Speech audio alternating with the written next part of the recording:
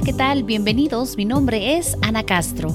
Este podcast se trata de temas de la vida para vivir la vida mejor, enfocándonos en cómo ser mejores versiones de nosotros mismos, con reflexiones, dichos, anécdotas y entrevistas interesantes. Gracias por acompañarme y escuchar el tema de hoy. Recuerden, pueden encontrarme en Instagram como Ana-loving-life.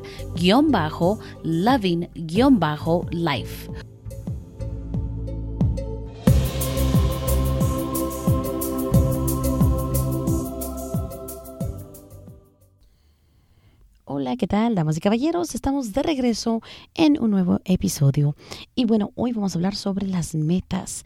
Aquí tengo una frase que, mire, se me hizo interesante compartirla con ustedes.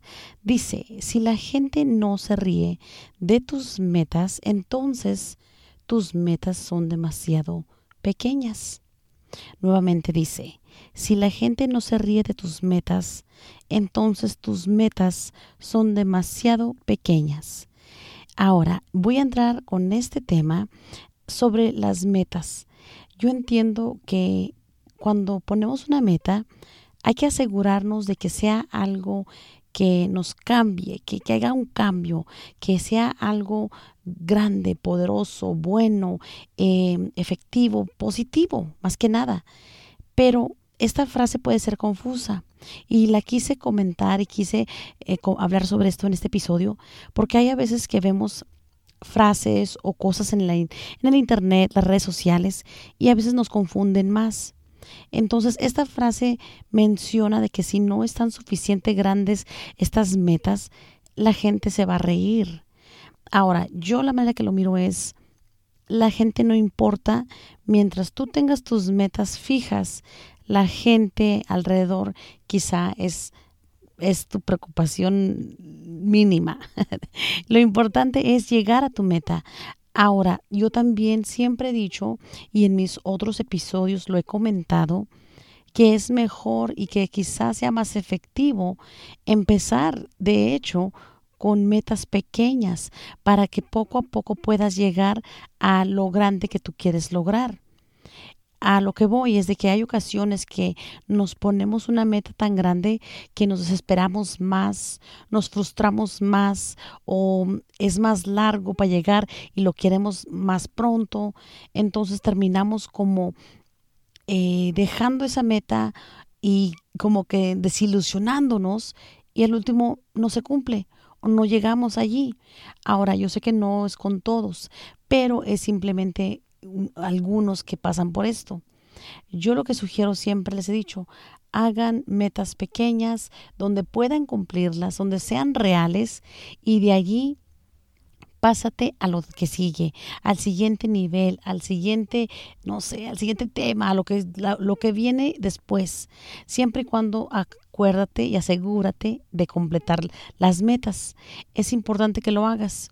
Hay muchas ocasiones que la gente no te va a apoyar, ni puede ser tu familia, tus amistades, a lo mejor no están al mismo nivel que tú o con el mismo pensamiento que tú, pero igual tú haz lo que sea mejor para ti.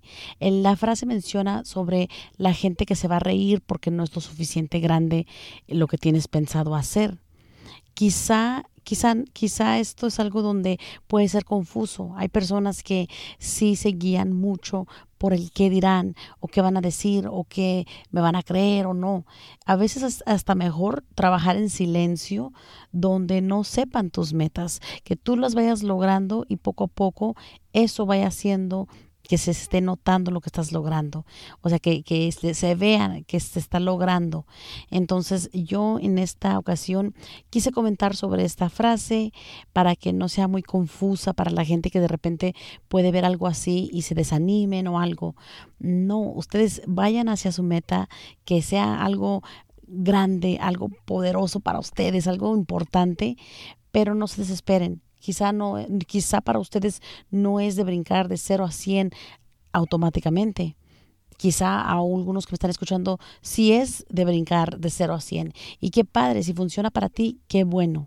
Pero si no, tampoco te desanimes y tampoco que te importe lo que piense la gente, lo que diga o lo que piensen ellos, porque cada quien es diferente y lo tuyo quizá no es para ellos.